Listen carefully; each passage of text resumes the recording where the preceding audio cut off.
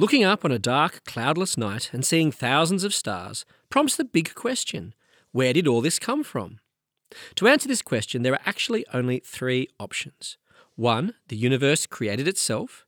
2, the universe was always there. Or 3, the universe was created.